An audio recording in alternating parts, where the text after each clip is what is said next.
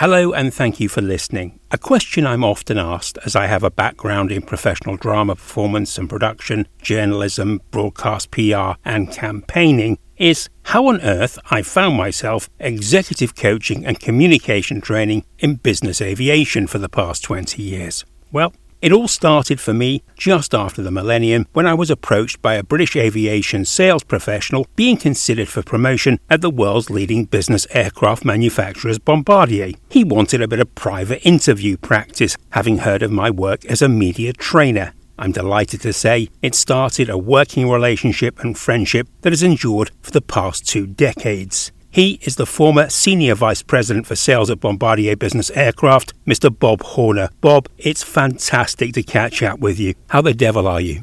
I'm very well, thanks, Paul, and hoping you're the same. I'm all the better for speaking with you. This year marks your 47th year in aviation, and I know your passion for it is as strong today as it was when you first started out. What have been the standout moments across your career? Gosh, 47 years. I mean, it goes in the blink of an eye. Really doesn't feel that long. And I think I'm going to be lucky if I can remember any moments. But looking back, I guess it's the career that I've loved. I mean, I can't remember not being happy to go to work. In itself, that's pretty standout. The opportunities that I was given, meeting household names, high net worths, business leaders. These are just very interesting people to meet and do business with. You know, it's not just the fact that you're meeting with them. You're actually in a discussion, a negotiation with these people. It's quite a privilege. And then I guess it's the hard-won deals that you remember. It's funny, you never remember the easy ones. The first deal I ever did in Moscow, in the old Supreme Soviet building, 2 guards with Kalashnikovs on the door, vodka at 10:30 in the morning. Those were the days. And, you know, leading on from that, the very first multi-aircraft deal I did, and multi-aircraft deals became more and more the norm as I progressed in my career or in my job. But back many years ago, it was unheard of to sell more than 1 or 2 aircraft at a time. And interestingly, I'm still very good friends with the lawyer that was involved in that deal. So the opportunity to make really good and lasting friendships around the world is something that's also a privilege. Years later, the Vista deals, just one of these deals was worth over $2.5 billion. And that was the first for business aviation. Announcing that deal was like announcing a huge commercial airline transaction. But this one was for business jets. So there have been so many moments, Paul, that they merge. And as your career progresses, they become the norm. It's only when you look back or you're asked about it, as you're doing now, that you realize just how blessed you were. Many know of your work in sales, but your aviation career started in engineering. Yeah, you're right. Good memory. I started out as an engineering trainee with British Aerospace at Hatfield. I think it was just after the Wright brothers' first flight. But it was Hatfield that I met my training manager, Bill Dow. And Bill, you know, you meet these guys throughout your career. Bill just had a tremendous influence on me. He was a real champion of mine. I owe him a great deal. And in fact, it was Bill who suggested that as part of my training, I spent some time in the sales department. So I went into the 125 sales team for 3 months. The 125, or the Hawker as it was known, was one of the first purpose-built business jets. Super successful airplane. So as I say, I spent 3 months working alongside the sales team, just loved it, really got a feel for what it was like to work in sales. Looking back, what an opportunity. I was 20, and this was just pure excitement. So after that, no question, I wanted to work in sales. So I nagged and nagged until I was offered the chance to win a longer stay in sales and then offered a job. Started off as a sales engineer, preparing aircraft data for customers, prospects, and the team. And that was the first step into sales. What attributes do you need to be successful as an aviation sales professional, do you think? That's a good question. I think it's good that you asked that. And I think every good salesperson is asking themselves that constantly. I remember asking my first sales boss that same question. And his answer, I remember it like yesterday. It's still good today. Dedication. It's hard work. It's not giving up. It's not accepting no. It's finding a way. It's seeing the deal, Paul. Lots of people can do a deal, but if you can see the deal, you're ahead of the game. Also, in my experience, the most successful guys are those who intertwine their work with their lives. Now, this is something that you can't teach. It's just something that comes naturally to the successful ones. And finally, I guess it's obvious, but you'd be surprised. Know your stuff. There's just no substitute for knowing what you're talking about. Know your product, know your competition, and of course, know your customer. It makes such a difference. In my last podcast, one of your old team at Bombardier, Kada Mata, spoke about the importance of relationships across the Middle East. But that's true across the world, isn't it? Yeah, it's completely relationship given. If you look at the aircraft that we were selling, there were probably 4 or 5 serious competitors. Each of those competitors made a very good product. Often the differentiator is the person sat in front of the customer. I used to say to my guys, make your customer feel like he needs to buy the airplane from you because he's got fantastic choice. The number of customers can buy these airplanes is limited. Just by definition, it's limited. So you can imagine that the competition is all over the same individuals. And it's important to serve the client, not try and compete with them. Well, yeah, you hit the nail on the head. There's an old expression, never forget who the customer is.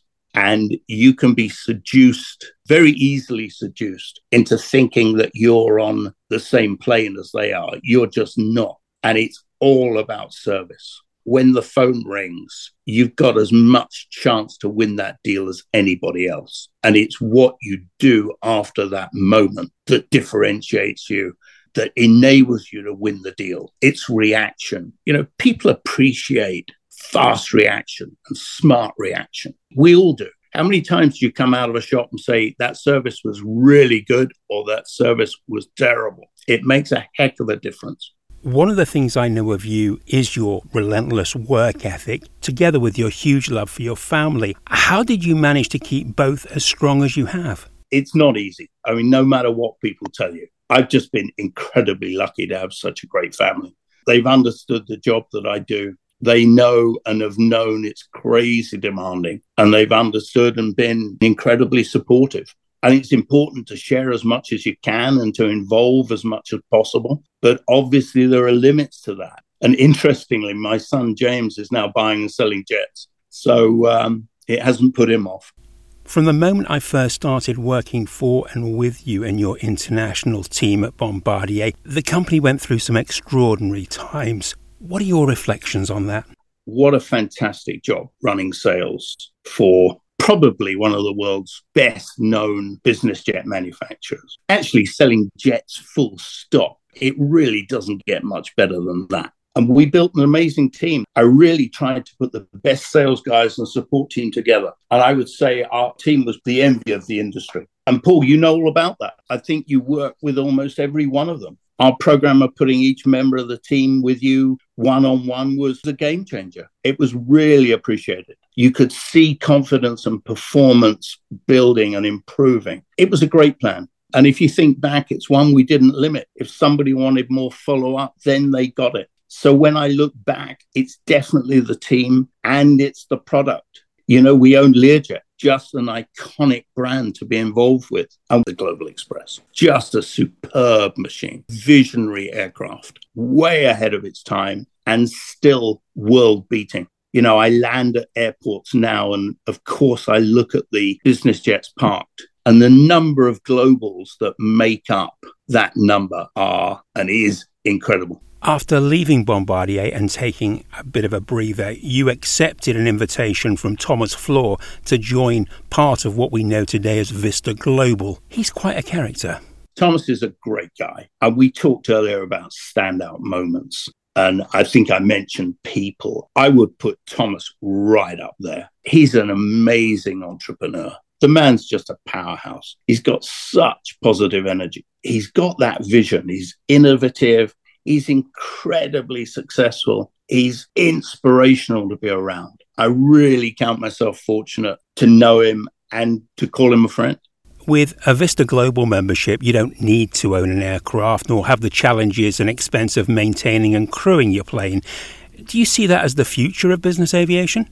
Well, of course, I'm not biased here, Paul, but I would say Vista are arguably the best in the business. There's always going to be demand for customers to buy and own their own aircraft. That's a given. But what Vista have done is to really make private flying accessible to so many more customers. Customers who perhaps in the past might not have even considered flying privately. They've created a very real alternative to ownership, which has reshaped the industry. It's definitely a sector of the business that's here to stay. That's without question. All manufacturers are chasing the VistaJet type model and the business that it offers. In private aviation, charter is certainly doing very well right now, but market reports indicate that the sales of business aircraft have slowed after the frenzy of the pandemic years. Where do you see the market going?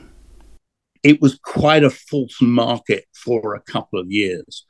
I would say now it's normalized and we're back to having to work extremely hard to make sales. It's always been a cyclical market. You talk to any sales guy who's been in this business for a long period and they'll tell you about the highs and the lows. But it's a market that's very strong. As I say, it's supported by some incredibly credible aviation manufacturers who make a phenomenal product. So it's a market that's very much here to stay. It's just that we're going through a period now where it's back to basic salesmanship. It's hard work. You decided to step away from Vista late last year. What does the future look like for you? Well, right now, Paul, I'm doing a lot of traveling personally, no longer for business. We're no longer restricted to a couple of weeks away here and there. So we're going to places for a month or so, doing everything we want to do, seeing everything we want to see without the time pressure. I'm sure I'm going to get it out of my system. So long term, I very much like to continue in an advisory or consultancy role. Just recently, I've done some career advice, some help and guidance to individuals looking to join the industry. That's extremely rewarding. So I definitely don't want to stop. And let me know if you've got any good ideas. You can certainly expect my call. I wish you safe and enjoyable travels. I'll be forever grateful for the opportunities I've enjoyed over the past 20 years. Thanks to you. I'll never be able to thank you enough. Great pleasure, Paul. My sincere thanks to you also. My very grateful thanks to Bob Horner. To find out more about the work I do, you can visit my website, www.paulpennington.com. That's www.paulpennington.com. All that remains is to thank you for listening.